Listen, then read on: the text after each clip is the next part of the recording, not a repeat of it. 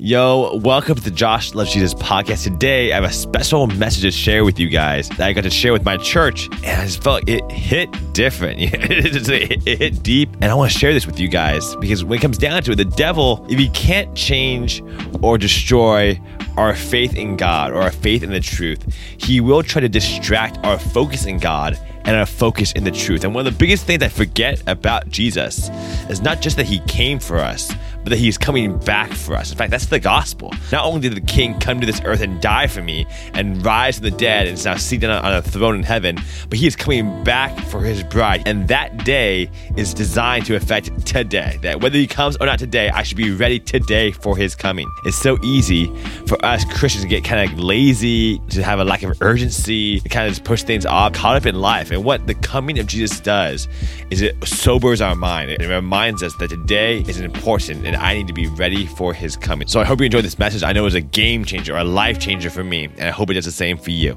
God bless you. Peace. And today we are in Revelation chapter 22.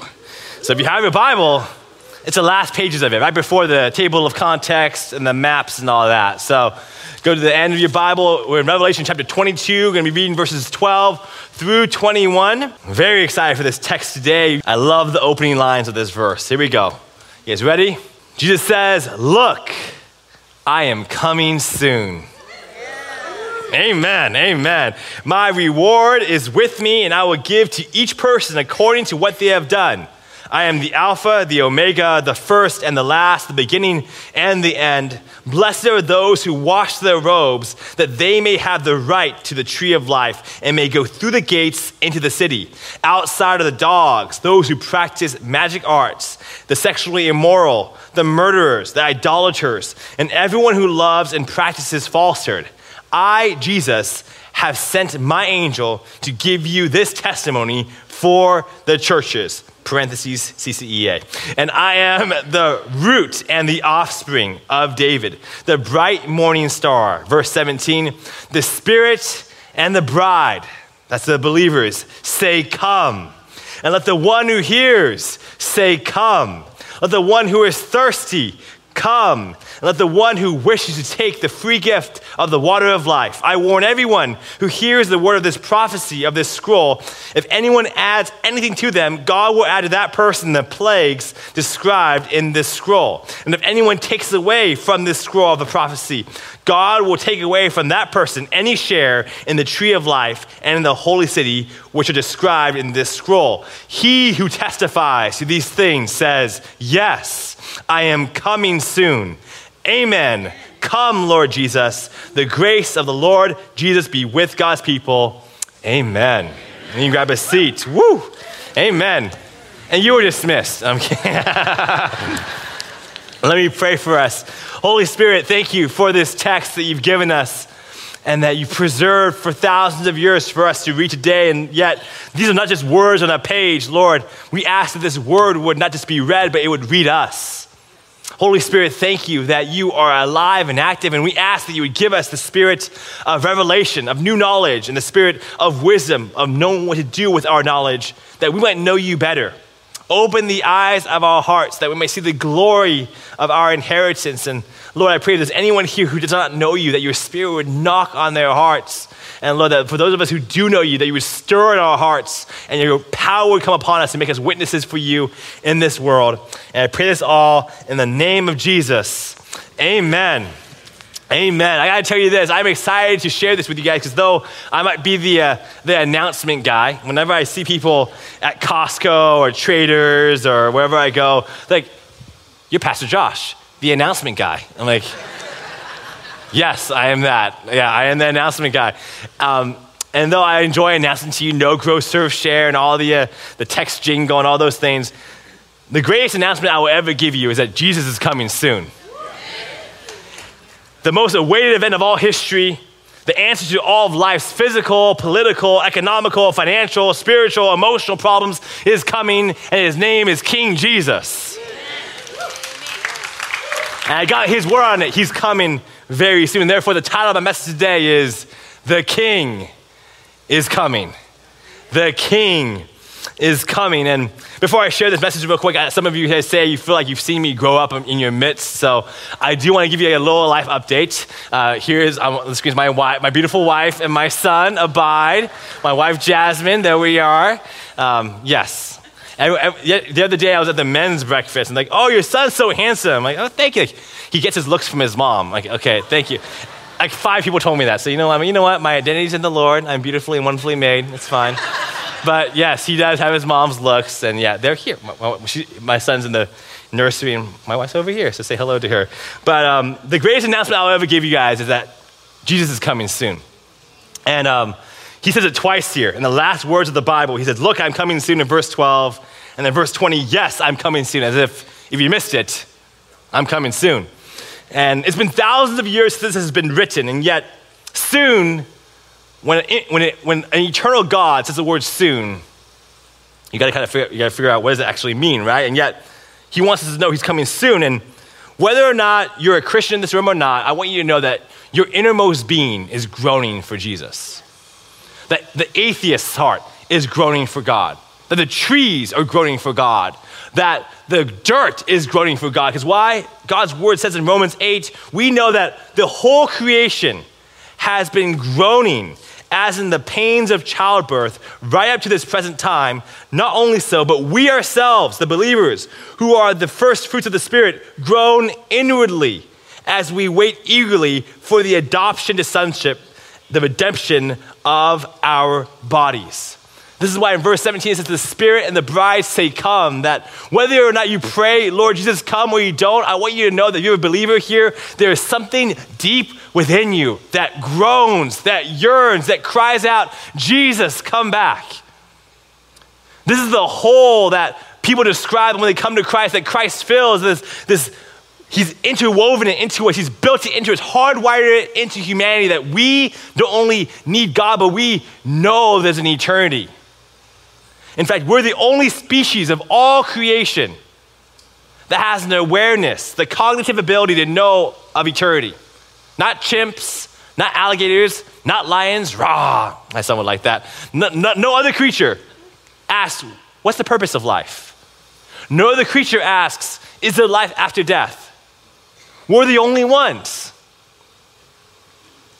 We're the only ones. It's almost like there's a specific invitation to all of humanity saying, God, putting a question in our hearts. Ecclesiastes 3:11 says, he has planted eternity in the human heart. He's planted eternity in the human heart. But though we might have the longing for heaven, today my hope is that we would see life through the light of heaven, through the light of eternity. Have you heard that term before? Living in the light of eternity. You may ask, what is the light of eternity? Well, in Revelation 21, it says, in heaven, there will be no sun, for the Son of God will be the sun.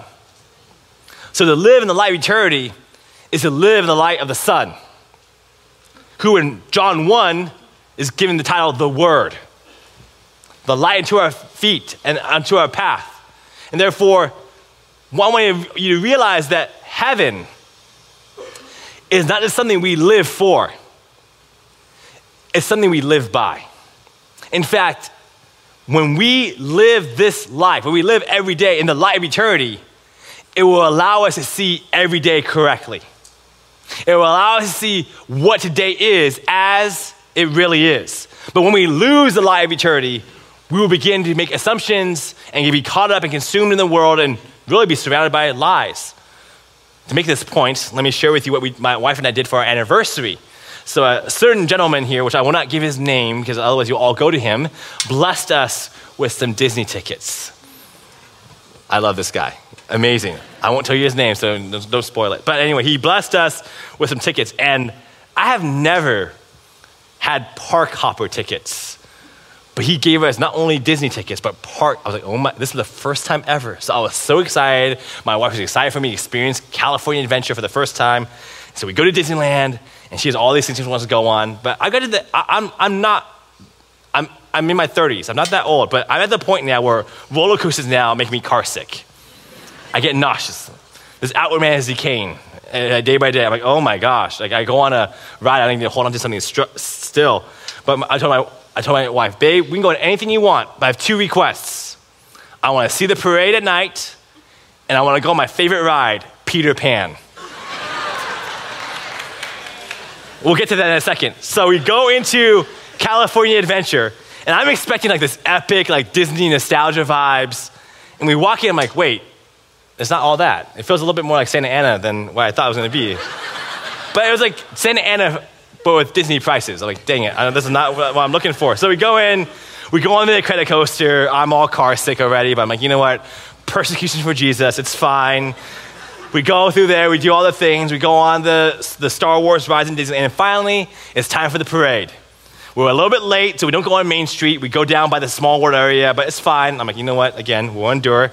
And now it's time. Like, here's the secret. We're gonna go on Peter Pan now, because everyone is still like moseying around, getting their blankets from the parade. Now it's time to get on to Peter Pan. So we run to Peter Pan. My wife's like, are you sure you want to go to Peter Pan? I'm like, yes, I am sure. I've waited all day for this. So we go there, and the line's a little bit long, which I'm shocked, because usually no one likes the ride. But I'm like, wait, okay. So they're all in line. So we get in line for Peter Pan. I'm like, we're enduring. And then after the long, 35-minute wait, we get on, and ta-da, like there it is. The little cool wind hits my face, probably some fan in there. It's cool. I'm like, look at me, I'm caught up in the clouds with Christ, right? In Peter Pan. This is great. We go over the city, you start seeing the lights twinkling. This is beautiful. I mean, this is all I wanted today, right? Until the smooth ride gets interrupted with a jolt. Boom! We go to a hard stop. Like from like 5 miles an hour to 0 in 0.5 seconds. Like, I don't remember this. I don't remember this part. And like maybe you just start going again until we start hearing the loudspeaker. Please do not leave the ride. Please do not get out. Stay. I'm like, oh, this is concerning. My ride's been interrupted. And then the worst thing happened. The lights turned on. All of them. And now my magical kingdom of sparkling starry lights. Now there's an 8-foot ladder underneath us, and a plastic table, and gaff tape. I'm like, oh my God, I didn't know Disneyland was so ghetto. This was so glorious, and now it became so ghetto when the lights turned on. This is not, I'm like, oh my gosh, the volcano is just some lights with gaff tape and a 8-foot ladder propped up against it with a black cloth over it. What is going on here? And then it got worse, because after 30 minutes and probably 20 more announcements, the fire department finally shows up, and they tell us, oh, you know why it stopped and jolted? There was actually an earthquake. So all the rides are closed down now, but we'll get you down safely. I'm like, cool. So we get down, and now we are walking through the gaff tape and the ladder. I'm like, it's been ruined. Peter Pan has been ruined. And like, hey, do you want a little turbo pack? I'm like, no, nothing can forgive this. I'm over this. But what I learned, and why I want to share that, is because when the lights turned on, I saw the ride for what it was. And things I didn't see at all before became painfully obvious. They were always there. They didn't appear when the lights turned on. They've always have been there. But when the lights turned on, I saw it for what it was. And that's exactly what God will do one day. When he comes back, everything will be laid bare. He'll be as glorious and be seen as glorious as he really is. And this world will be shown for what it is as well. But what we want to do today is we want to live in the light of eternity so that we can see what things are as they really are right now. So this is why I want to examine this passage with you guys today. And right off the bat, Jesus says, look, I'm coming very soon. Soon is just a vague word, again, for eternal God to say to finite beings soon. What does that even mean? But he says afterwards, my reward is with me, and I will give to each person according to what they have done. In other words, I'm being vague here because I want to be very clear with the words that follow. It's not for you to know when I'm coming, because that's soon, that's vague. But I want to be very clear that I will reward each person according to what they do. And my reward is with me. In other words, what you do really matters. What you do and what you do when I'm coming, it matters. And I think sometimes we get to this place where we get so caught up in when is he coming? Or, ooh, is that a sign? Is this a sign? But when it comes down to it, his ways are higher than our ways. His thoughts are higher than our thoughts. We would never be able to understand what he is doing and how he's doing it. It's like if I was to go back thousands of years, maybe even today, and try to explain an iPhone to someone, and say, hey, this is how the telephone waves work. And this is how this microchip works. I don't even understand what that means right now. Like, I don't even know where to start. Like, I know how to use an iPhone, but I don't know how an iPhone works. But if I was to say, I won't use the iPhone until I know how it works, I'll never use an iPhone. I don't know how the pictures work. I don't know how the phone calls work. But you know what? I know how to push a button. And therefore, I know how to use my iPhone fully up to its highest ability. And maybe we could approach theology like we approach technology. And say, I want to understand how it works, or when he's coming, or when he's going to come, but I know what he's told me to do. And what he's told me to do is be ready. Be ready. My reward is with me. Be ready. Preach the gospel. Why did I say that? Because in Matthew 3, 1 through 2, we see what Jesus' forerunner did. See, I have a Toyota Forerunner. Trusty old thing. I've slept in it. I've driven it into Death Valley and now. I love that thing. Jesus had a Forerunner, not the truck, but John the Baptist. And this is important because Jesus' second coming is exactly that, his second coming. So what did he want from his Forerunner in his first coming? Look at Matthew 3, it says this, in those days, or in the last days before Jesus' first coming, John the Baptist came preaching in the wilderness of Judea, saying, repent, for the kingdom of heaven has come near, or time is short. This is he who was spoken of through the prophet Isaiah, a voice of one calling in the wilderness, prepare the way for the Lord, make straight the paths for him. Christ wants to come back to a church that is preaching repentance, that is personally repented and is preaching repentance. In other words, the time of the second coming is not for us to know, but it is the time for us to make the gospel known. This is the time. Because in verse 13, or in verse 14 of chapter 22, where we're reading today, it says, blessed are those who wash their robes, that they may have the right to the tree of life and may go through the gates into the city. Outside are the dogs, those who practice magic arts and sexual immorality, the murderers, the idolaters, and everyone who loves and practices falsehood.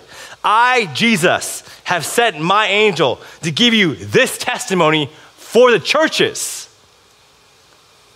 Not the world, for the churches. And I am the root and the offspring of David and the bright morning star. You would think he'd say that to the world. Come to me, I'm coming back, world, so get right with me. But he's telling this to the churches. To A, examine our lives and to wash our robes, but B, to say, don't just be blessed by your robes being washed. Be a blessing and wash others' robes. It's making it really real right now. Here we go. He's coming back. Jesus is coming back. But where he's taking us is up to us. The dogs and those who made this world their home don't go home to be in the house of God. They are outside the gates because their home has been lost. My point is this. I have a question for you. What is more like home to you? This present world or the presence of God? What is more like home to you? Where do you find your joy? Where is more familiar? Where have you invested yourself more into? This present world or the presence of God? Like any good pastor, I used ChatGPT today and asked it, what are the key characteristics between a house and a home versus a dwelling place and it being your dwelling place? It says, when a place is familiar, when there's emotional attachment, when there's comfort and security found there, where there's warmth, where you can be yourself, where there's family relationships and shared experiences, where there's a neighborhood and community of others who meet there with you as well, when it's a place of functionality that meets your needs, that is where it makes a house your home. And though that's AI, that's not far from the truth that those are some of the key characteristics of what separates heaven from being the house of God to being your home with God. And this is why it says in Timothy that Paul says, I had a man, Demas, who was serving with me, but he left me because why? He loved this present world. What does it say in James? Anyone who's a friend of the world makes himself an enemy of God. That those who are left outside the city are not kicked out from their home. It's that God's presence was never their home. Their home was this world that passed away.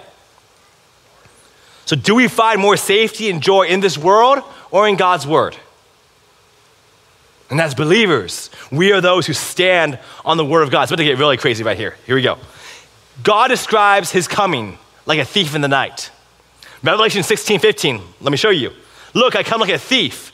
Blessed is the one who stays awake and remains clothed so as not to go naked and be shamefully exposed. 2 Peter 3:10 also says so. But the day of the Lord will come like a thief.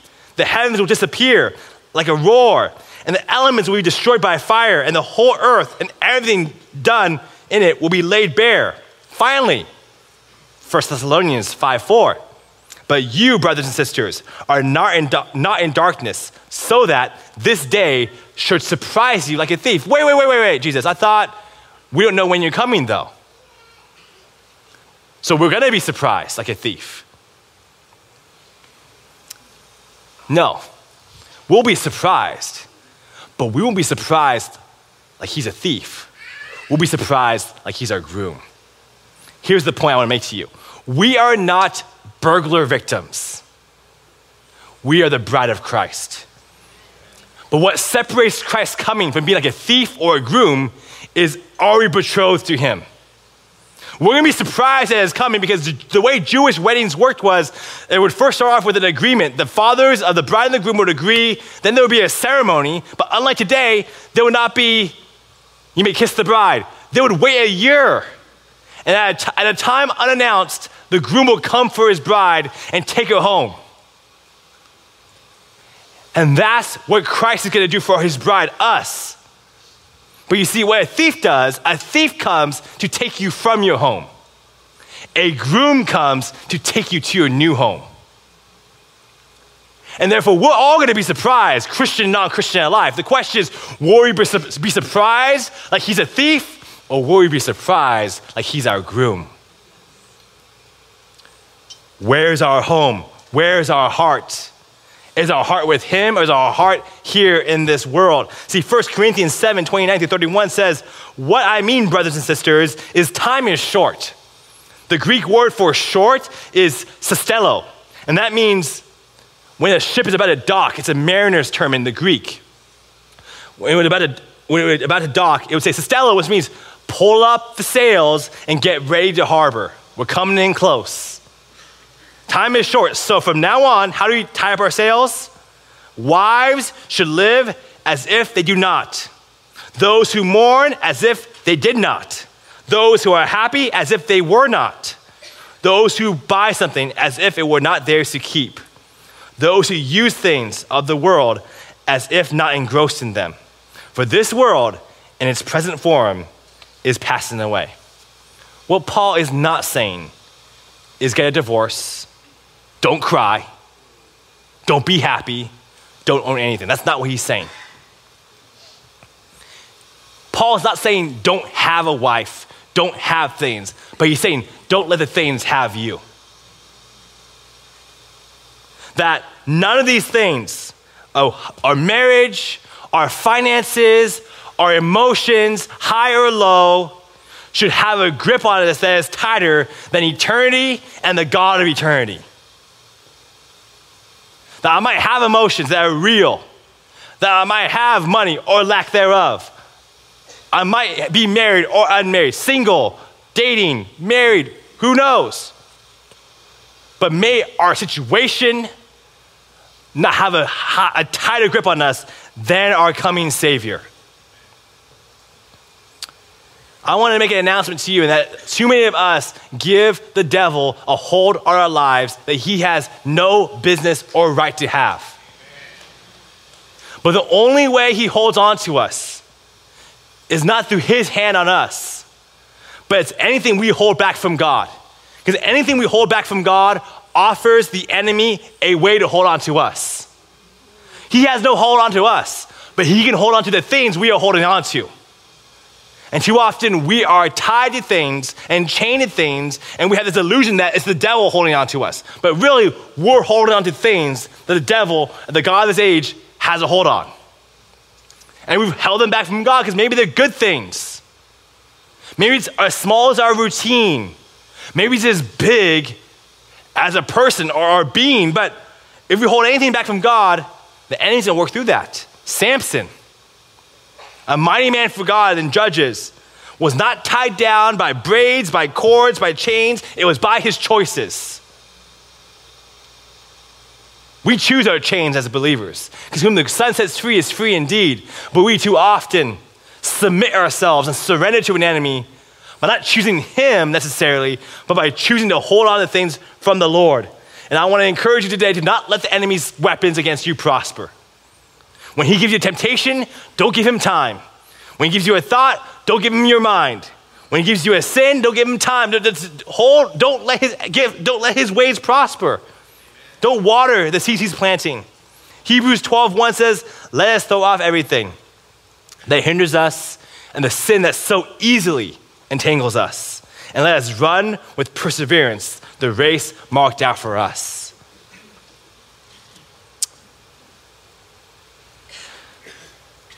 Second Corinthians 4:18 says, we fix our eyes not on what is seen, but what is unseen. For what is seen is temporary, but what is unseen is eternal. This is really cool. If you love the Bible, you love this. Underline we fix our eyes, because the Greek word for fix our eyes is skopeo. S-K-O-P-E-O.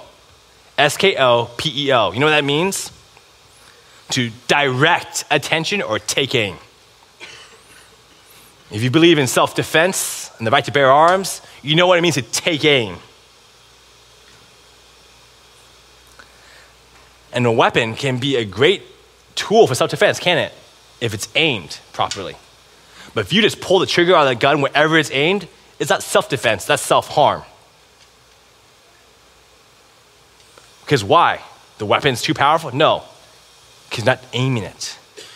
And how often do we just let our mind run on default as opposed to aiming our thoughts and fixing our eyes?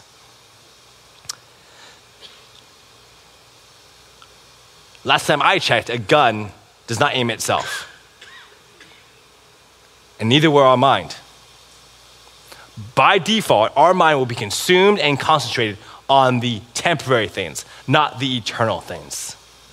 But when we can fix our eyes on the eternal, we can see things today as they really are.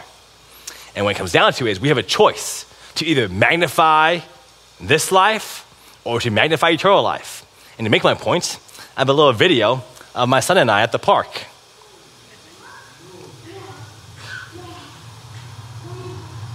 See the little moon we're zooming in on? It's getting a little bigger. Still pretty small, but that's him saying moon, by the way. Okay, we can cut that clip. I'm saying moon in a weird way. That's what happens when you have a kid. But I want to make a point to you is my phone has this ability to magnify. And when I magnified on that moon, it actually didn't change the size of the moon, but it made the moon appear closer to what it actually is in my perspective. Because though I magnified it maybe 100 times, the moon is much bigger than that size on that screen. But when I magnified it, it became closer to how it actually is. And when it comes down to it, we have problems in this life. And I want you to know, whether it's an emotional problem, a situational problem, a physical problem, your problems and your struggle and your pain is real and valid. But though that is real and your problems are real, God's promises are eternal.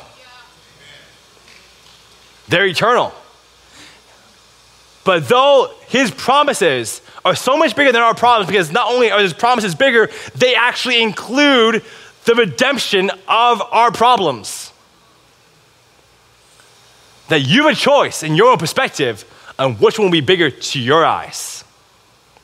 But what you choose to magnify. You can magnify life is hard, or you can magnify God is good. You can magnify my problems are big, or you can magnify my God is bigger. And though your pain is real, God is eternal, and they both exist.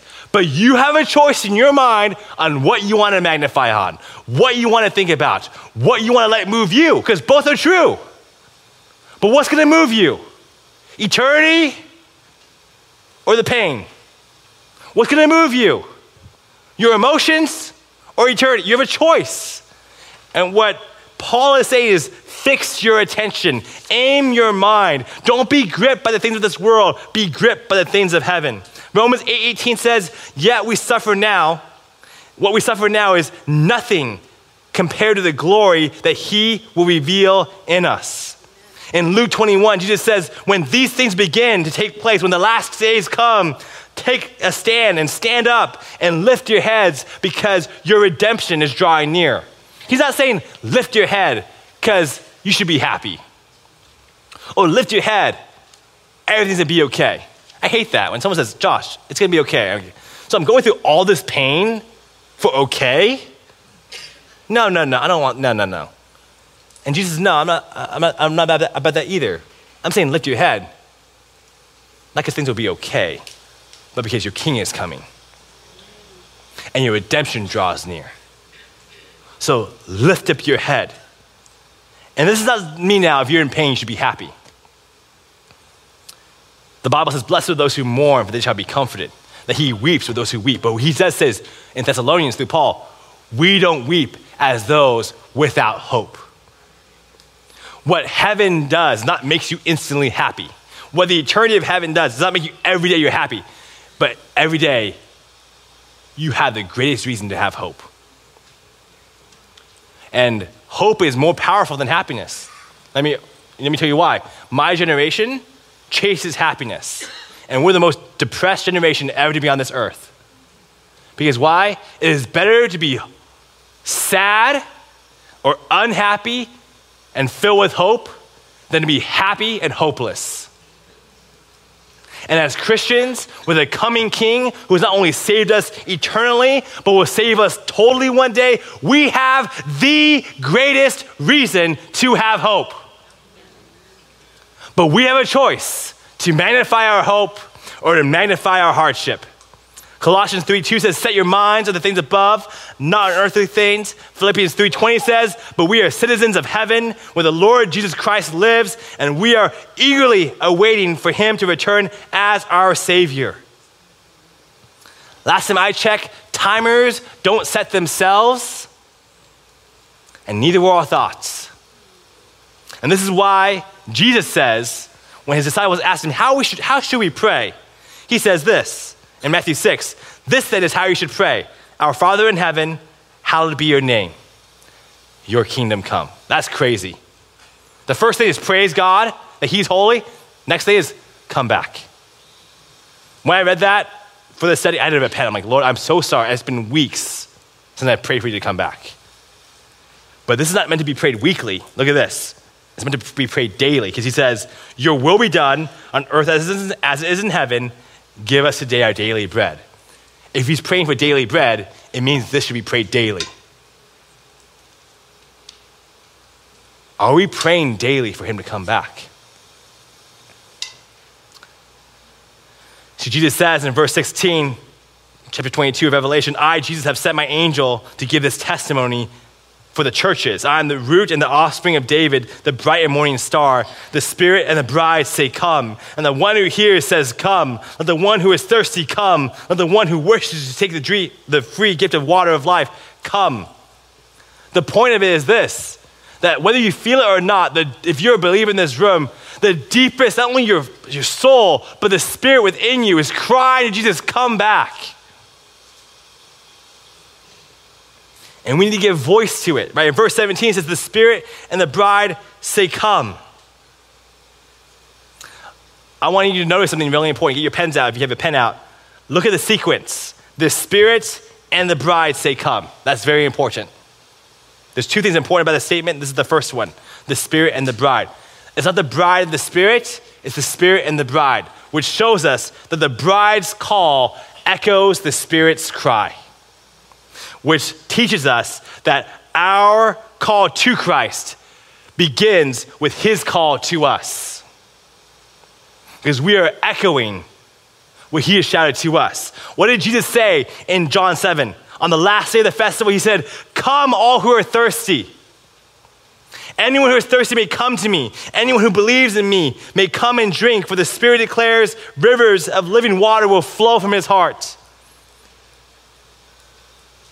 Isaiah 55 says, come all you who are thirsty, come to the waters, and you who have no money, come buy and eat. Come buy wine and milk without money and cost. Why spend money on what is not bread, and you labor on what does not satisfy? Listen to me and eat what is good, and you will delight in the richest of fare. So often we're focused on things that do not satisfy. They're only temporary. He says, just what we think nothing in this earth that's good is free, right? Well, there's something very good that is perfect, that's not of this world, that is free, and it's the gift of life. And we just need it day one. We need it every day. As believers, we must recognize we need living water, not just to be saved. We need living water to survive. And did you know that 75% of America is chronically dehydrated? You guys know that? That's a stat. 75% of us are dehydrated. And 90% of those people who are dehydrated confuse thirst with hunger. So when their body's thirsty, they're eating. Actually, not they. I'm eating. So I'm like, oh, I'm hungry. I need jerky, which has sodium. Who cares? I'm hungry, right? But what's crazy is when we're dehydrated, there are so many downsides. When we have mild dehydration, it can affect our memory, our mood, our reaction time, our ability to concentrate. Our emotions are less stabilized. Feelings of anxiety are much more prone to. We can slow down our circulation of oxygen, which therefore makes our heart work harder, which makes it harder on our heart, and also brings over drowsiness. And if our bodies can be that heavily affected by being dehydrated physically, how much more can our souls be affected when we're dehydrated spiritually and not drinking the living water? For me to stay hydrated physically, I need to drink an ounce to half an ounce per pound of my body. How are we going to God's word and to him in prayer for our spiritual filling? I believe our physical being is a reflection of our spiritual being, and how desperately do we need him? Paul says, though the outward man is wasted away, the inward man is being renewed day by day. What that means is, if I'm renewed day by day, that means though Christ reconciled us once and for all, it shows me that he renews me one day at a time. My point of it is this: God reconciled us once and for all time, but God renews us one day at a time. And we need to be like David in the Psalms, where he says, God, you are my God, and I earnestly seek you. I thirst for you. My whole being longs for you in a dry and parched land where there is no water. When you're thirsty, there's nothing that can hydrate you other than water. And there comes a point when you say, Lord, there is no one else in life that can do what you can do. And though I might be busy, and I might be stressed, and I might be tired, I need 5 minutes of prayer more than I need 5 more minutes of sleep. That, Lord, though I have a bunch of tasks to do at work, and they're urgent, they have deadlines, what good is it if I finish all the urgent things and let go of the most important thing, which is what? To know you. See, Christ is not just the want of our life or the need of our life. He is the water of life. And something in my heart began to change when I realized, man, when I think God's boring, when I think the Bible is boring and prayer is boring, it's not because he's boring. In fact, Christ is enjoyable. Prayer is enjoyable. But if I'm not enjoying it, it's not because he's not what I need or not what I want. It's because I've been so corrupted by my flesh and so conditioned by this world that I've been numbed and my palate's been changed from the things of God. But I've been made from my innermost being. I've been hardwired to groan, to desire, to cry out for Jesus. And Christ cries out to us. Revelation 3:20 says, look, I stand at the door and knock. If you hear my voice and open the door, I will come in and we will share a meal together as friends. Not only is God's presence meant to be our home, our hearts are meant to be his home. And he wants to share a meal with us in our home. When he refers to meal, that means water or a liquid and bread. What does he say to pray for in Matthew 6? Not only for his kingdom to come, but to pray for daily bread. That would right away for the Israelite ping pong to their time in the desert in Exodus. Because the Israelites were in the desert, and in the evening, he would give them meat, and in the morning, he'd give them manna. And so much manna that they could feed all the people. And more than enough manna, but there was enough manna to maybe feed them forever, or who knows how long. In Exodus 16, he gave them a rule, and that is, no one should keep the manna until morning. In other words, no manna, mañana. No manna, mañana. Though there's enough for mañana, there's more than enough, one day at a time. God is more than enough, but he chooses to feed his people one day at a time. One day at a time. Because it's not just about giving you your sustenance. It's about the relationship. And too often we feel overwhelmed and undersupplied because maybe we're trying to keep the manna overnight. We're trying to rely on today's problems with yesterday's strength. But Lamentation says his mercies are new every morning. You want a recipe for being overwhelmed? Rely on today's problems with yesterday's provision. And also, and here's a recipe for anxiety. Look at tomorrow's problems with only today's power and provision. This is why Jesus says in Matthew, don't worry about tomorrow, for tomorrow will worry about itself. Each day has enough trouble of its own, but for every believer, not only does each day have enough trouble for its own, we have enough provision for its own. I want you to know that today's strength is enough for today's stress, today's mercy is enough for today's difficulty, today's provision is enough for today's problem. But it's day by day. And God calls you day by day to break bread with him. And therefore, if you are in this room, you struggle to read your Bible, I've been that way because why? I think I'm busy, right? And one day God spoke to me. I'm like, God, I'm just too busy reading my Bible. God, I'm just too busy to pray. God, you know. Like, you know when you're reasoning with God? God, you know. God, you know. I'm just too busy, too stressed. If I prayed, I wouldn't be there fully, you know? And slowly God just spoke to me this message. You're not too busy to read your Bible, Josh. You're too busy not to read your Bible. How do you expect to navigate the complexities of your life without the map? Without the lamp to your feet and the light to your path? You better believe you need the Bible. How do you expect that you're gonna carry the pressures of your life and all the emotional pressures and the spiritual pressures without the power of prayer? And the reason why, Josh, you feel too busy and too little is because you're not coming to me enough. I have enough provision, I have enough power, enough mercy for your problems, but you gotta come to me. And I realize, Lord, forgive me for sacrificing you on the altar of the urgent things. And it's time for me to say, Lord, I'm gonna make time for you. I'm gonna be with you.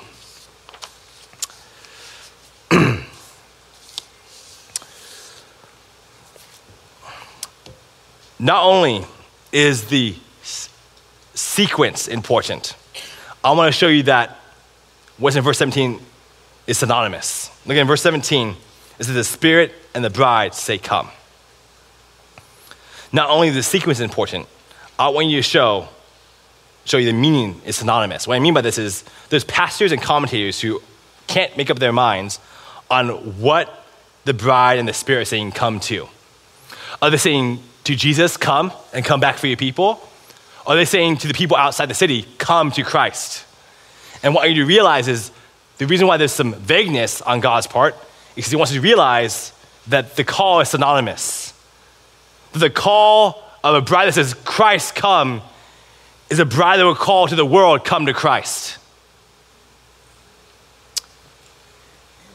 See, people who are crazy about God's coming should be crazy in love with prophecy. And that is not, but the thing is, prophecy is not just the foretelling of the future, it's also the foretelling of God's word. It's speaking the words of God. It's giving voice to the words of God. And in Matthew 24, Pastor Bob talked about this last week, that he says, let no one deceive you.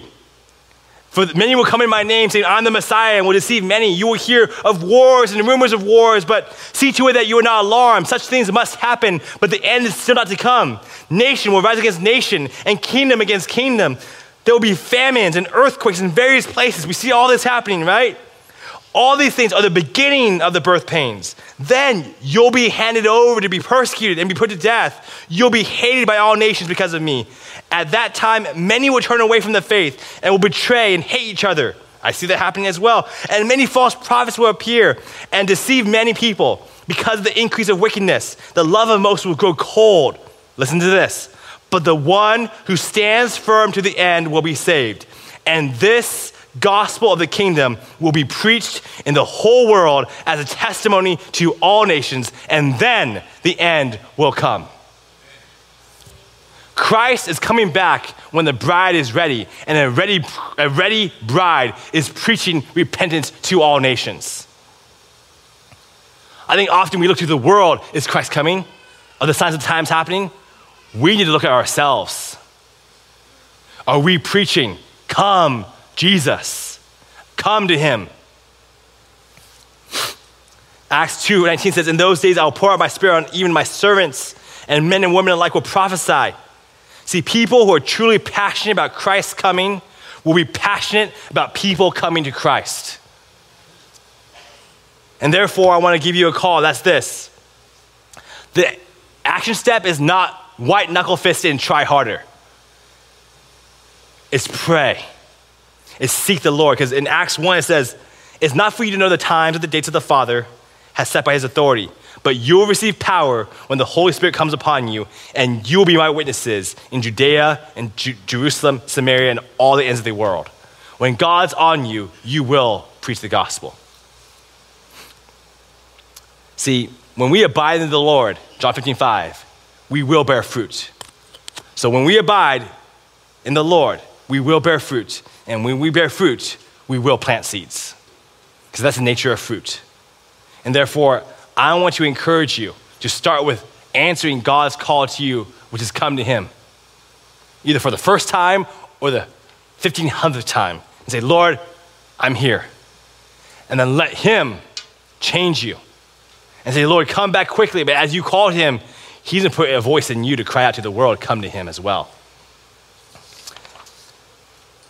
I know not everyone in this room feels that they're gifted in evangelism, but every believer in this room is called to evangelize. And one thing that struck me, that changed the way I share the Lord, is this line. Because for the longest time, I felt such a pressure to share the gospel, such a pressure that I would live and be a failure because I did not share the gospel enough, and no one got saved, and no one listened. Because I'm like, I can share, but no one's gonna listen to me. And then God struck me. He said, Josh, my calling to you is not about how many people are listening to you. It's, did you listen to me? God's calling is not how many people will listen to you. It's, did you listen to God? Think about this. The major prophets in the Bible, the whole chunk in your middle Bible, Ezekiel, Isaiah, Daniel, Jeremiah, no one in their generation listened to them. And they probably died thinking, no one listened. And then once they stepped into eternity, and saw all that happened in this world, they realized generations have listened. But they would have never kept sharing if they made their calling about who was listening. But they shared because they made their calling about answering the call of Christ in their life. I want to ask you, have you answered the call to share the gospel? Have you answered the call of the gospel? Because that's what matters. That is what will change eternity. People's perspectives will change. Our feelings will change. His word is eternal. And Isaiah says, hear the word of the Lord, you who tremble at his word. Your own people who hate you and exclude you because of my name have said, let the Lord be glorified, that we may see your joy, and they will be put to shame. May we be those who tremble at the word of God. And a great way to do that is give voice to his word. Tripp, our tech person back there who's blessing us with all the screen slides, said I had 200 slides with scripture references. Sorry, Tripp, my bad. But I began to share more verses because I realized that the only things I share up here that are eternal are his words. And his word will always accomplish that for which it was sent. May we be people who don't just speak words that fall to the ground, but speak words that though heaven and earth will pass away, will stand forever. And that is God's word. In closing, I want to invite the worship team to come out right now. I want you to recognize that the Spirit cries to you to come. Before we get caught up in all these things to do, go make disciples, go share the gospel. The call is first and foremost to us. It's to come to him. The first disciples, right? Peter, God's call to him was not go for me. It was come to me. In Matthew 4:19 says, come, follow me, Jesus said, and I will send you out to fish for people. And at once they left their nets and followed him. God's call first and foremost is to come. And I think too often we think, oh, it's busy, I'm hard, I've been far from him, I'm too far, I'm too dirty, I've messed up too many times. But I want you to know that when we say the term, Christ is coming quickly, to us personally, that means, so come quickly to him. Today is the day of salvation. And I want you to know that God is not mad at you. If you're far from him, he misses you. Because he made you for himself. And then he bought you for himself. And then he wants to be with you. And too often when people are far from God, I hear that's the lie. God doesn't want me. That's the lie of the devil. He wants you, and therefore, we're going to end with this really powerful. I wouldn't say don't leave because we end with a very powerful song, my favorite song. But I want to give a call. If there's anyone in this room that's far from Christ, because I want you to know that the Spirit and the bride say, "Come." Not go get cleaned up. Not go do better, come. That's where it starts. Come to the Lord. And therefore, if there's anyone here that's far, I want you to know the gospel is true for you. Whether you need to recommit, like the church of Ephesus where your heart has grown cold, or you've never given your life to the Lord, that you were made for God. God made this world by himself and through himself. But then we chose this world over him in the garden. And then he gave us a law to keep.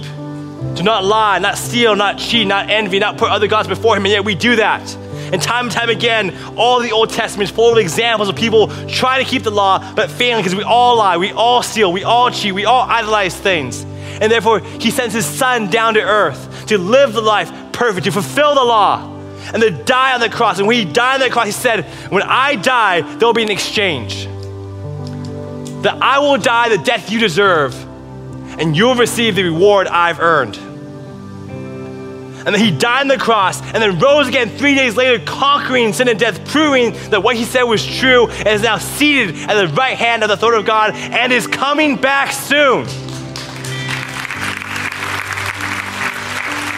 And he promises if anyone would believe on him, that will believe that he's the Lord, their Savior, he will indwell them and he will change them from the inside out. You don't need to change yourself to come to Christ. Come to Christ and he will change you. And that's the call of the gospel, the simple gospel, that God will indwell you and change you from the inside out. And therefore, in this song, if there's anyone here who needs to get right with the Lord or come to the Lord, this is for you. I want to encourage you to come and humble yourself before the Lord and re-give or give your life to him. So whenever you like, please do not ignore the knocking of the Spirit on your heart. I pray right now, Holy Spirit, would you knock on hearts? You will feel the urgency in your heart. You might feel uncomfortable. Do not resist it. The Spirit and the bride say, come. And that is you. Repent, because today is a day of salvation. Let's sing this song, and please come forward. That's you. Yo, hope you enjoyed that episode. I'm here with the bride here. Can you say hi? Thank you for sharing. If you guys do, commenting, all it's very appreciated. I hope that these episodes have blessed you. I'm gonna keep it coming. I'm trying to become more consistent about doing it every other week or so. And yeah, all right, peace. Say hi. Hi. Hi.